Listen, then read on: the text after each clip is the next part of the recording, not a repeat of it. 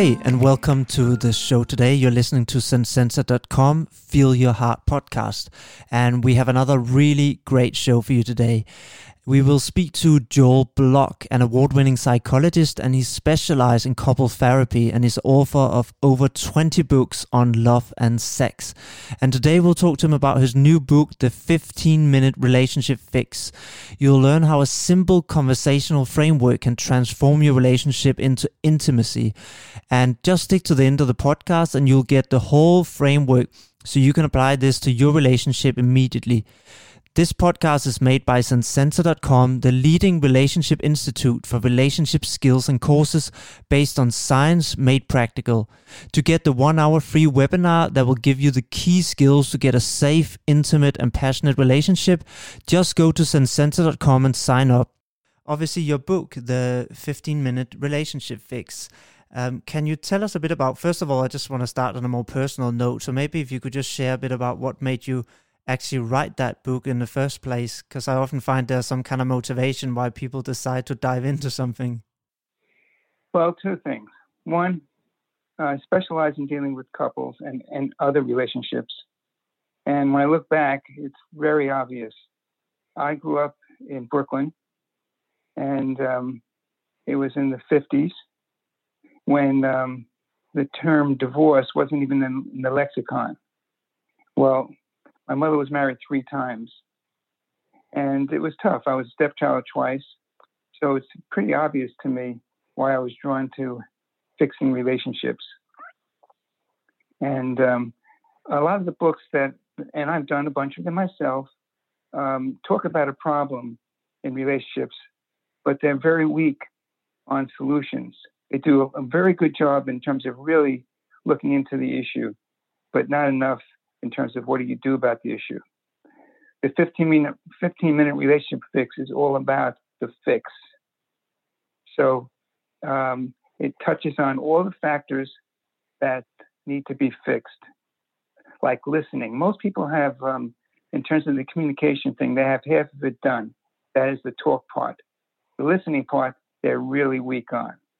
So things like that, being able to talk and not feel like it's going to be used against you. You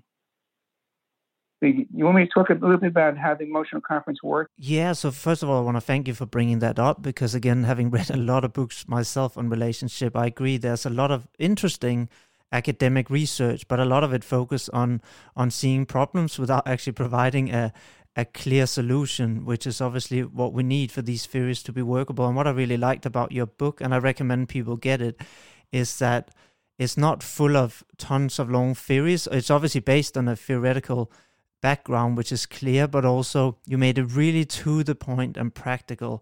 And again, it kind of is in the title, A 15-Minute Relationship Fix. So I really like that. And I would love for you, like you said yourself now, if you can tell us a bit about what the emotional conference is, what it does, and how to even do it, because I think most people don't even know what that term means. Okay, good. I look forward to that. So here's, first of all, people are going to have, and I did this with my wife for 2 years every Monday night. And if we missed a Monday, we did it during the week, made it up. And why did we do it? And why did I come up with the emotional conference? Because we were doing what other people do. That is, we have an argument. At the end of the argument, it was worse than it was to begin with. We made it worse. Back and forth, not listening to each other. So the emotional conference has several parts. First, you do a conference with yourself during the week. In other words, let's say you're going to have a conference on Wednesday nights, and it's better, and it's suggested in the book that you have a set time put aside. No one has to remind you. If it's at the kitchen table, 8 o'clock on Wednesday night, just show up. But before you show up, during the week, give some thought to what you want to talk about. Go through it in terms of what is it that, and it has no timeline. It's something that has to do with the two of you.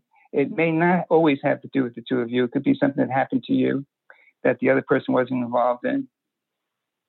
Or it could be something that didn't happen to the two of you, that wasn't with the two of you, but it was something else you want to talk about and you want to be heard. So you're giving some thought to that.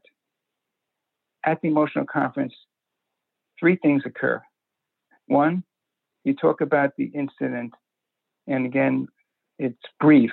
This is really 15 minutes. You're talking about the incident in a sentence or 2. Just if it involves the other person was there. You don't have to go through all the details. It's a sentence or 2. And then you're teaching the person about your psychology. Whatever the incident was, you're talking about how you processed it, how it made you feel. It's about your psychology. The other person is listening. There's no interruption. And that's a strict rule. The second part of it is, after you've talked about your psychology, the second part is you connect with anything from your childhood. And basically, if there's something that goes on with your childhood that had touched into that, usually you have a disproportionate reaction. For example, I was a lock-key kid before the term was around. That means that my mother worked full-time. She was a single parent in between marriages. And we lived in an apartment house, 6-story apartment house in Brooklyn. If I forgot my key and she worked evenings, I have to sit in the hallway and wait for her to come home. So one day I went out this is now years later, I went out for a run. And when I came back, the door was locked. I got hysterical. What must have happened is that someone, one of the kids let one of the animals out and just automatically locked the door. They didn't even know I was out. But I had a disproportionate reaction. And when I thought about it, I felt locked out the way I felt as a kid. So that's the second part. The first part of the emotional conference is, here's what happened, here's how I processed it. The second part is there some connection to my childhood? And usually there is. And the third part, very important, is what do I own in this? That is, we form a system. Myself or the person and their partner forms a system. And that system is not 100% one person, 0 the other person. It may not be 50-50, but you always own a part. The word is always. And if you're not finding it, you're not looking hard enough. What's happening while you're doing this? The other person is listening. They're probably hearing 2 voices, yours and another voice arguing with you internally. It takes, in my experience, about 3 months of doing this once a week before you only hear one voice. It's a different experience where you just hear the person and you're listening. When you're finished, 5 minutes, the whole thing, the other person takes a couple of minutes and repeats what you said to your approval. In other words, that was the message sent, the message received. Now, that's not necessarily validating. It takes some time for people to get to that. Right now, when people start the emotional conference, it just has to do with repeating what the person said enough so that they see that you're listening. Then the other person goes and does the same thing. And then you speak to them in terms of your understanding, not analyzing, not judging, just show them that the message sent was the message received. Period. The emotional conference is over. Well, what happens if after the emotional conference people ask if you're a little bit unsettled? Well, part of it is in terms of dealing with building emotional muscle is that you wait until the next week and then you talk about your feelings about the emotional conference, if there are any. You have to hold on to that. And building emotional muscle is extremely important, not to be reactive, but to be responsive. So that's the 15 minutes, that's the emotional conference. And I worked with that in terms of developing it over a number of years before I went to a publisher. It's the book that I'm most proud of. I've written a whole bunch of books, and I like many of them. Some of them are from 20 something years ago, are still in print and still selling. I still like this one the best in terms of the usefulness of it. Thank you so much, Joel, for outlining that in such a great, simple, and practical way. And I agree. I think it's a super impactful book, and I read it really fast. Again, this is why I recommend it, and I get no commission for saying that. I genuinely believe that it's so straightforward and yet so impactful, and it encompasses so many things, teaching us emotional intelligence, teaching us emotional self-regulation, and a lot of overall skills that we get to practice in this that are good, not just in relationship, but in life in general. And I think one question I had as I listened to this was, how do couples avoid getting caught up in that typical cycle of a blame game? So even when a couple describe maybe an experience they had that week, let's say, I had an altercation or a challenging circumstance with my partner, and I sit down and I describe that. How do I kind of avoid going into that blame that again will shut her down, and then we suddenly end up breaking the rules of the conference, and it becomes a normal argument? Is there some strategies maybe that you can help people with if they have a strong tendency to do that? Yes. Actually, you bring up a great point, because there's such a strong motivation to point to the other person.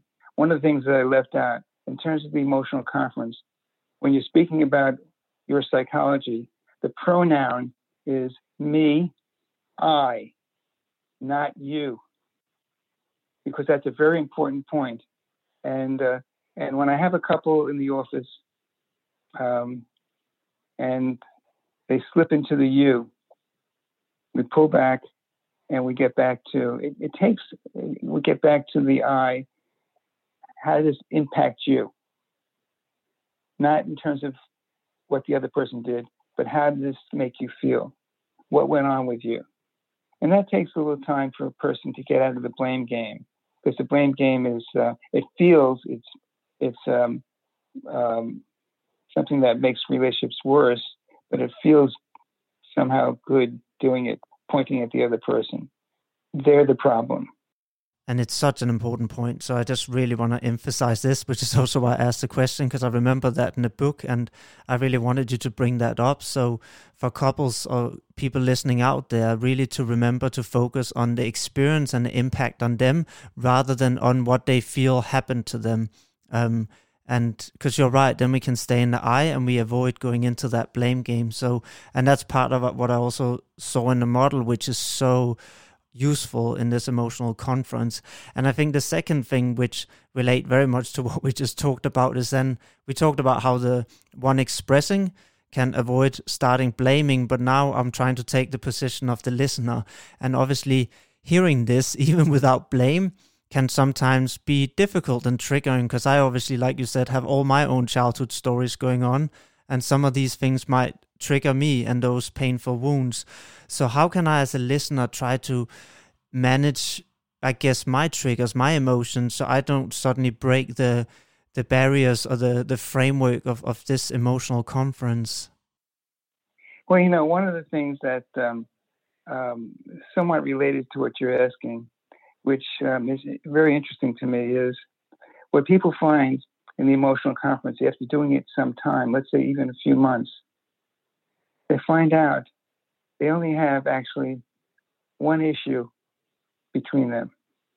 And it's played over and over in its variations. So most people have a theme in their relationship, and they find that that's what they're arguing about. The same thing. Variations of that, but it's really the same issue. And the same issue is something that oftentimes, most of the time, goes back to their childhood. The adaptive behavior we learn in childhood, the behaviors that help us survive as in our family of origin, oftentimes turn out to be exactly what interferes with our adult love relationships. I'll give you an example. So one person was talking about how their partner avoids and problems pile up. And the other person in the emotional conference was talking about how in their family of origin, there was so much fighting. And in fact, there was times that this person was talking about that she would hide behind the couch when her parents were fighting. So her adaptive behavior was to avoid issues, and it helped her get through her childhood. But in her adulthood, in her adult relationship, it was driving her partner nuts in terms of we never deal with anything. You're always avoiding. It took some time when she looked at what she was talking about in her emotional conference to see that theme. But that's happened in various ways many, many times that people see over time that they're really talking about the same thing, variations on a theme. And once they get a handle on that theme, they have a powerful weapon against it in terms of, here's the problem. Because most people are fighting, they have no clue what the real problem is. Yeah, thank you, Joel. I think, again, beautiful point. And they even, I don't know if you would agree, it sounds like there's some correlations also to what you're mentioning to attachment theory and the fact that we have this one fundamental strategy, a wound, you can say, from our childhood that we learned to then use that strategy to keep us safe. And if we can find that one trigger or wound, then we can understand our behavior much better and see what is and I can even see that in, myself, both in with my ex-wife, but also with my partner at the moment, how, and luckily I have so much more self-awareness now to be able to see that same pattern that comes up again and again, and when I feel unsafe, and luckily I can now communicate that in a vulnerable way rather than from a triggered place. So yeah, I can only, say how much value there is in finding that core wound, as I think you kind of are describing here, and how that helps us then be able to manage that rather than be controlled by it and keep living through those same patterns again and again and again. And the other part of that is building up the emotional muscle that allows you to be vulnerable. And that's very important because, one of the things that I was talking to someone the other day, and one of the things that in our conversation, we were talking about infidelity. And I said to the person, one of the things that isn't really written about, and I've written about infidelity, I have a couple of books actually, is the role that vulnerability plays. And that when you take on a lover and you're married or you're in another relationship, your vulnerability decreases. You've sort of spread out the possibility of being rejected or just not liked or anything in terms of you've protected your vulnerability. Most people don't see that they just feel, well, no, I'm in love with this other person as well. And they may well be, but they're looking for another person. Really has to do with vulnerability, that they maybe felt too vulnerable in their primary relationship. And, the story I tell in terms of vulnerability, and by the way, I look at being able to talk about your feelings safely over time helps you deal with your vulnerability. Here's the story. It's getting near tax time. 4 guys are at a social gathering. And one guy says, they're talking about how much money you could put in your retirement account. And one guy says, Jimmy, I was talking to him about that, how much he could put in as a percentage of his income. And Jimmy said, well, I don't really keep track of my income. And one of the other guys says, really, Jimmy's kind of, he's a space cadet. And the third guy kind of chimes in and says something similar. How could someone not keep track of their income? Now, the fourth guy listening in on this, standing then with the other guys, is thinking, you know what? I don't keep that close check of my income either. What's he going to do? Is he going to keep quiet and not say anything? Is he going to go along and sort of nod with the other guys? Or is he going to get naked in a sense and say, you know what? I don't keep track either.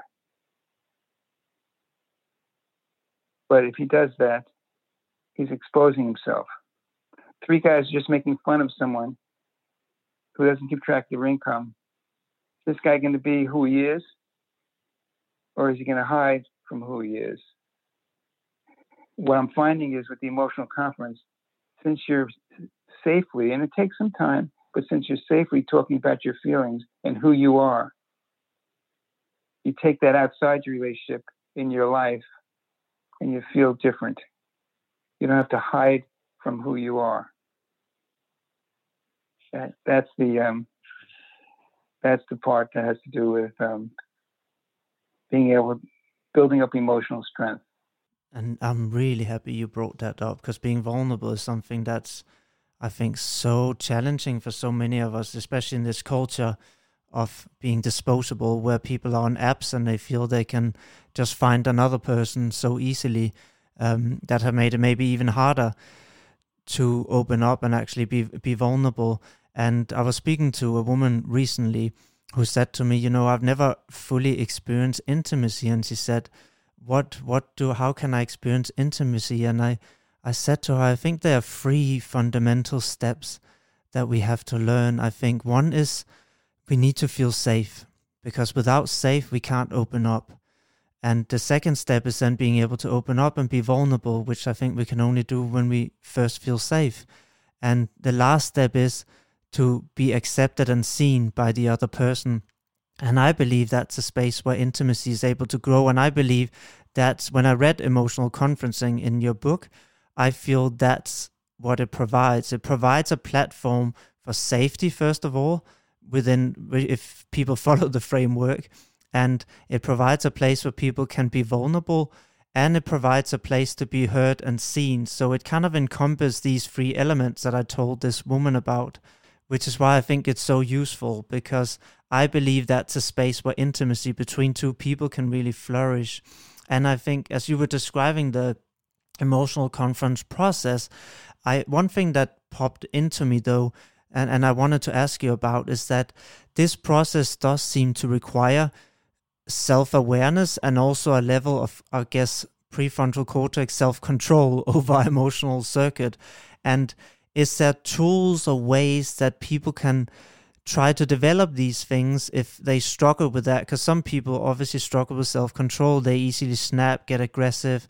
And some people struggle because they never really practice, I guess, the muscles of self-awareness. Is there some exercises, tools that people can also use that might help them enhance these parts that they need to do emotional conferencing?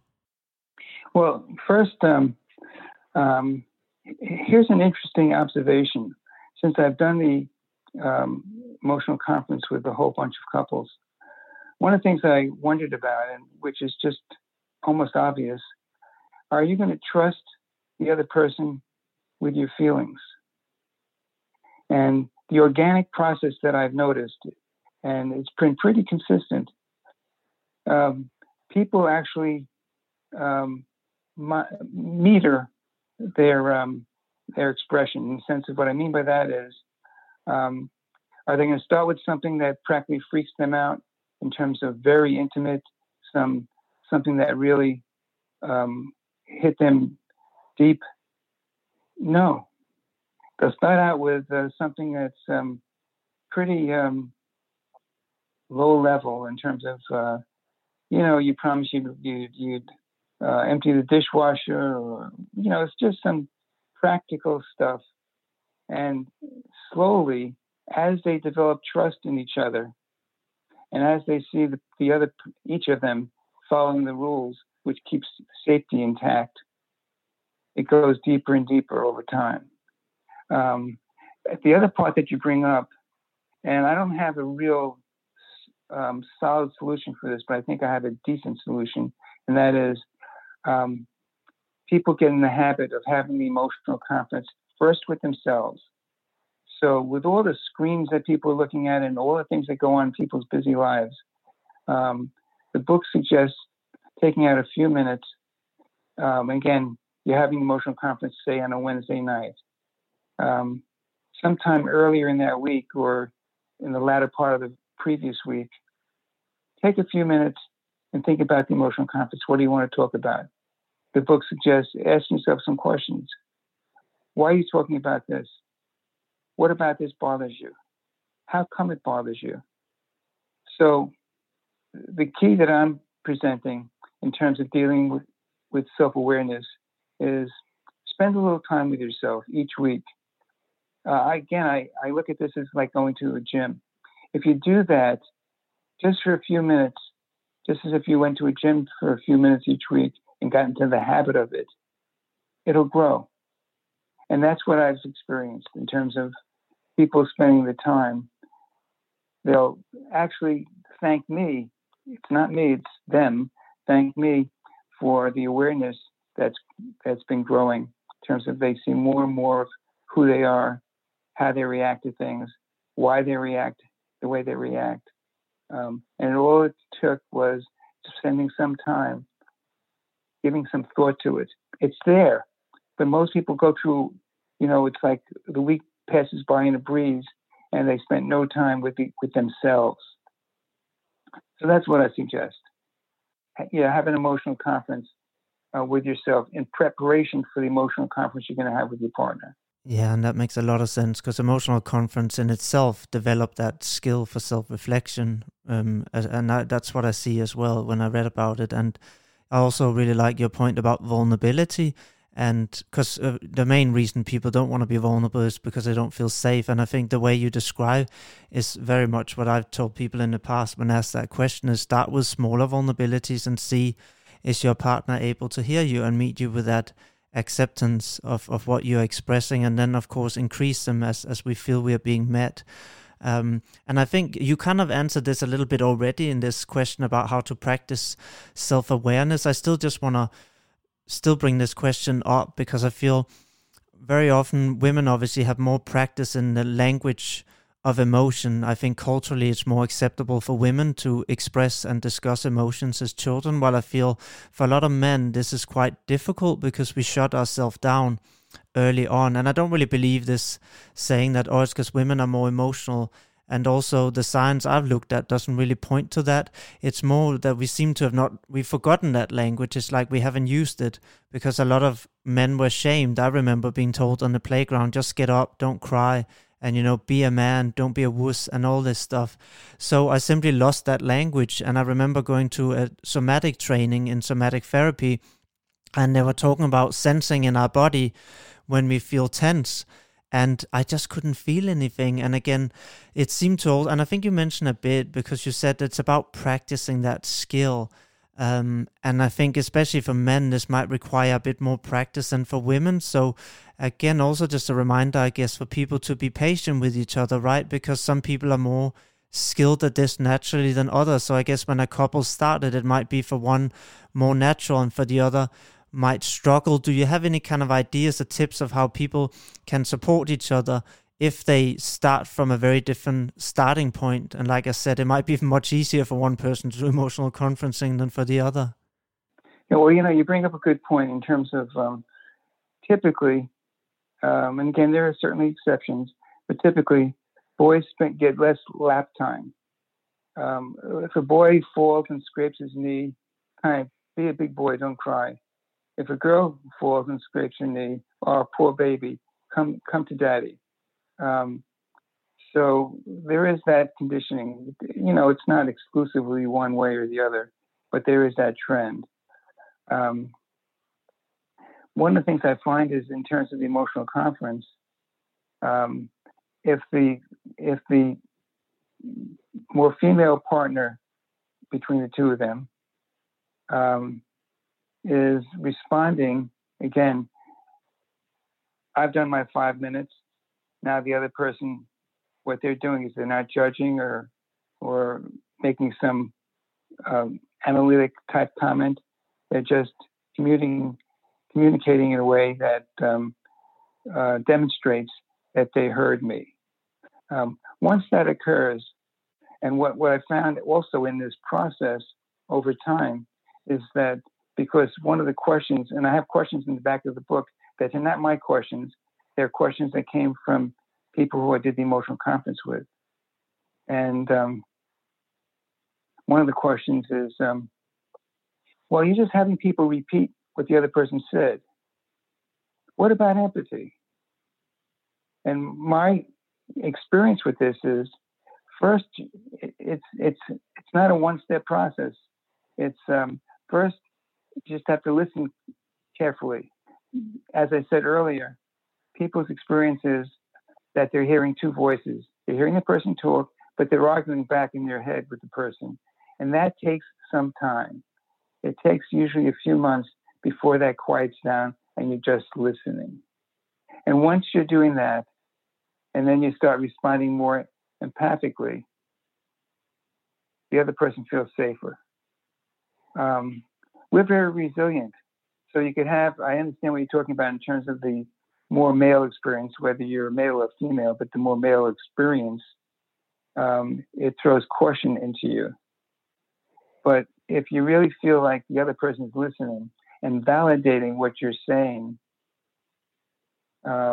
it's not an instant fix, but it does work. It takes some time, and the other person softens up. You don't need some special thing. All you need to do is really feel like you're understood and validated. And I explain to people, validating doesn't mean you necessarily have to agree. It's demonstrating your understanding. And that's, if you don't have understanding, you don't have a relationship. So that's not negotiable. And that is such an important point. I just really want to let that hang, that you don't have to agree.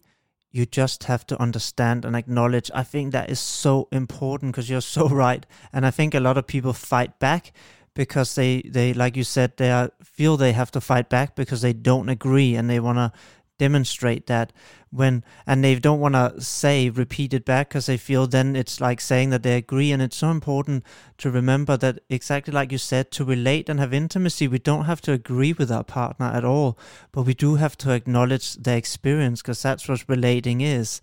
So I just feel that was such an important point you said, and I really wanted to emphasize that. And I also feel, because you touch a bit on being an empathetic listener, and are there some kind of guidelines, tools, I don't know what the right way to ask this, for people to get better at being empathetic? Because I feel, again, you can be a listener and just sit and repeat logically what's said, but that's obviously not the same as empathetically listening and try and feel the emotional experience that our partner is having. Is there any kind of guidelines, tips that people can do to try and be more empathetic in the way they listen? Well, the other part of it is, in terms of being more empathetic, is I found that simply being able to repeat what the other person said is kind of a first step, because it's not that easy for some people. In other words, they're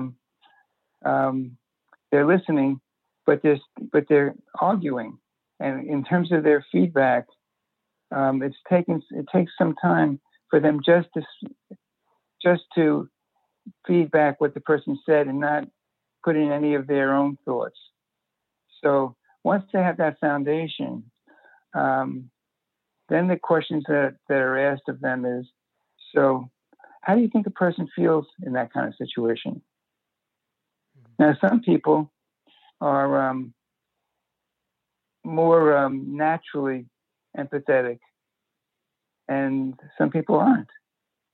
So the people who are more naturally empathetic, they catch on to that quickly, and sometimes they even skip over the part of just repeating and are repeating with feeling in terms of the empathy. But for some people, it takes some time.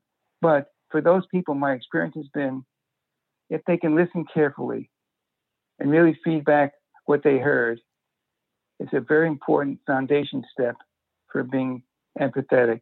And then they ask themselves some questions. It could even be, well, if you were in that situation, now they're not the same as the other person, but it's a start. If you were in that situation, how might you feel? That's a great point. How do you think someone else?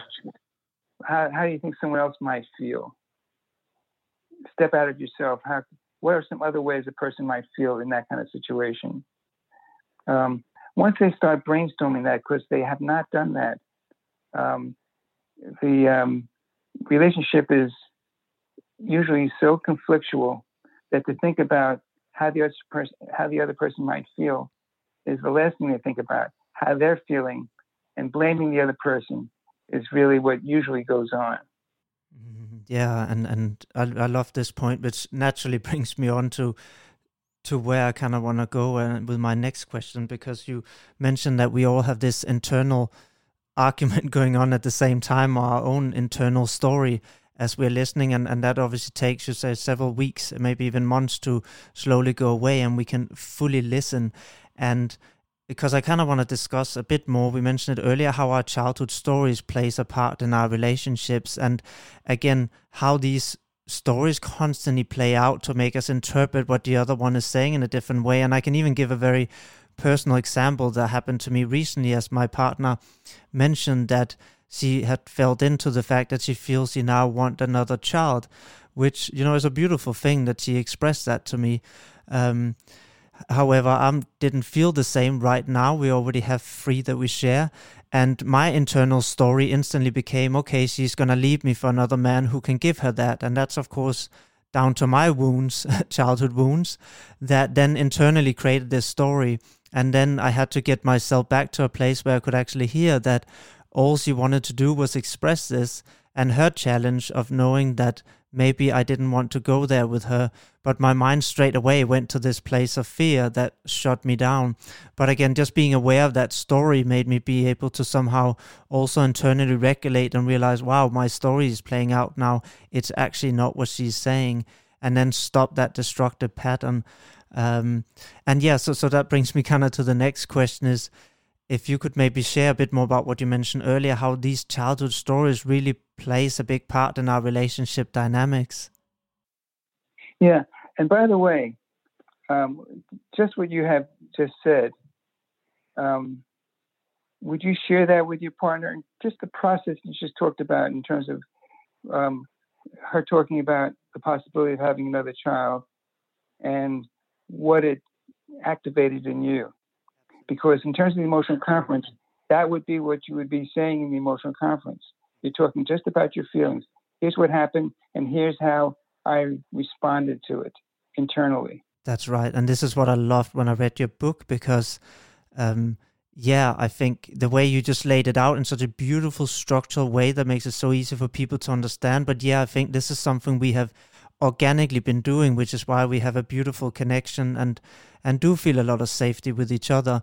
And I think we both have a lot of self-awareness of how our different stories and to some extent some traumas as well play their part, and can be able to see when those stories suddenly take over. Absolutely. I've already shared this with her, and actually I'm going to share it with her again tonight as we're going to sit down and do emotional conferencing, which is why it's interesting I'm talking to you about this today. So absolutely. And I also, seems rather simple, but it can get more complicated. And that is, here's how I view the whole love issue. One, you're attracted to a person physically. That's how you are sort of approaching another person. But the basic of it is you fall in love with a story, because could be an attractive person that when you start getting to know, you may not feel as attracted to. It's really about a story. And what happens is, here's how I think about it. When you first get together with each other, have your hands extended, and there's very little space between your hands. Say they're extended in front of you. And that's the closeness between the two of you. And then what happens is, don't talk about this because, don't talk about that because. That will embarrass you. That might be criticized. And now your hands are going from being close together, stretched out in front of you, palms facing each other. Now they're going forward. Now they're going apart and more apart and more apart and more apart. And now you have them practically outstretched. I could walk into a restaurant. Now, this is taking it a little bit far, but I could walk into a restaurant. I say this a little bit tongue-in-cheek, and I look around. I can tell you who's having good sex. Yeah. If I see a couple sitting in a restaurant, they just practically sat down. They're just starting their meal, and they're either playing with their phone or looking around at other people. But they talked about the kids. Maybe they talked about some work issue real quick, and they're done. Because over the period of time, they become more. They have a cautious relationship. They don't have an intimate relationship. They have a cautious relationship. Over time, they found, don't go here, you can get judged. Don't go there, you can get judged. Don't say this, it'll start an argument. Don't say this, the other person isn't interested. And they've eliminated almost everything except the safe topics, the kids, maybe a simple work situation. And the emotional conference aims to open that up, to make it safe, to be able to talk about what really goes on with you, who you are. So really what happens is you start off with a person being attracted to them physically, and then you fall in love with a story. The problem is people don't keep up the story.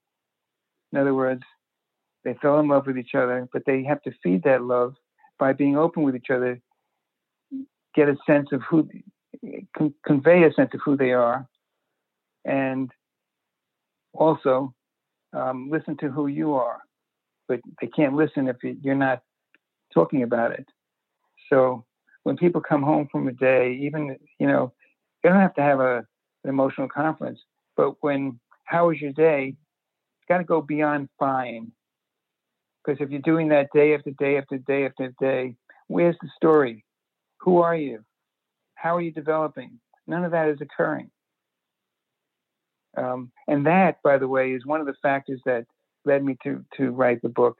Because I go into the restaurant or I'm sitting in the airport and I see a couple or couples, plural, who are sitting there, not even looking at each other. They have nothing to say at all. Oh, early in their relationship, before all the cautions, they were talking a mile a minute. They had lots and lots to say. And that's how you fall out of love. That's how you fall in love. That's how you fall out of love. Once you stop the story, who you are and how you're developing and so on, it gets stale.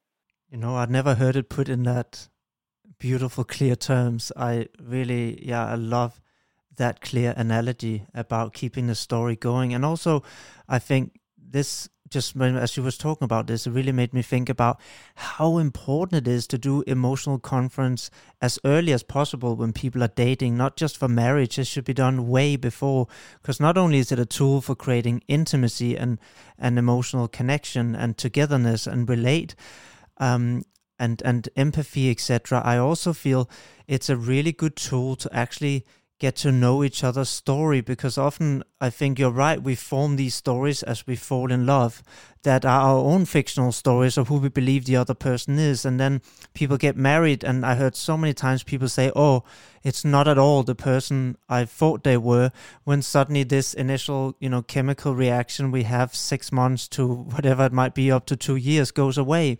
And it's because we never had these conversations that we could have through emotional conferences, I believe, where we actually really got to know each other, got a map of the other, and understood who the other person is, who their triggers are, what, makes them feel in different ways. And having all this, an understanding of each other before moving in together or marrying, I think is absolutely critical. So I just wanted to put that out there, because I think this is, such a big tool that really should be used as early as possible in a relationship. Yeah, so the point of it is, in a relationship, is to behave in a manner toward each other that leaves both people not feeling alone. That, to me, is the heart of an intimate relationship, experiencing connection. And you don't just experience connection, something that's in the air. You have to create it. And by that, you need to be talking about your feelings. A real relationship is not a business relationship. It's an emotional relationship. And if the emotions aren't there, the relationship isn't there. It's as simple as that, but as complicated as that in terms of we're very sensitive about our feelings. And I created the emotional conference because we need a safe way to be able to see who we are. When we were kids, we were pushed to be the person in our parents' vision that we're supposed to be. We grew up with that vision in terms of from our parents. And if people don't think that childhood is powerful, try something like this.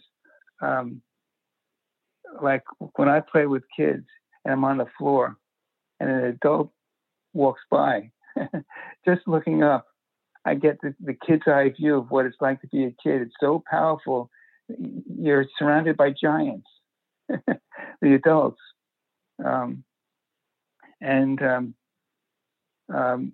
So that part is very important in terms of continuing the story and having the permission, in a sense, from the other person, so they're not putting it down, of being the person who you're meant to be, person who you're supposed to be based on your parents or anyone else. If you are open enough to talk about what goes on with you and you feel understood, it helps you build a foundation to be who you are. And and I was just going to say that in terms of a relationship, the term that's used is so-and-so gets me. That little term that people talk about is very powerful. There's a lot behind that. When you say someone gets me, you're saying I feel understood by the person, not in terms of the kind of person I have to show up to be at work or something like that. No. In my intimate relationship, the person gets me. That's where I can really be myself. Yeah, that's Joel. I really have appreciated this podcast, and I also think the listeners out there have got a lot of value. There's really a lot of good value in this, and I so appreciate your time of coming on there. And I really want to encourage anyone to look up Dr. Joel Block if you want more information on the other books, and I'll provide some information as well how to do that, and also get the 15-minute relationship fix, the book. It's a short, to the point, practical book. So even for people that do not like to read, this is really easy to digest and implement. So I will highly recommend it, as it can really make and break a relationship. And more importantly, because it's not just about being in a relationship, it can make a relationship flourish in so many ways. So thank you so much, Joel. Before we hang up and let go here, is there anything, last thoughts that you wanted to share with the listeners? Then I just want to create the space for that too. Don't give up. If you're in a relationship and it's not working as well as you'd like, stay with it. Because if you don't, you're going to take whatever the issues are probably to your next relationship. You'll have a honeymoon period, and then it'll start heading downhill. It takes some work, but it's worth it. I hope you enjoyed the show today. Don't forget to subscribe to this channel and come back for our new weekly podcast. Also leave a review to keep the positive energy going. That really keeps me motivated to make more of these podcasts.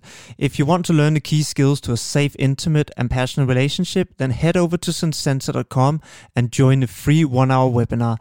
The link is in the description.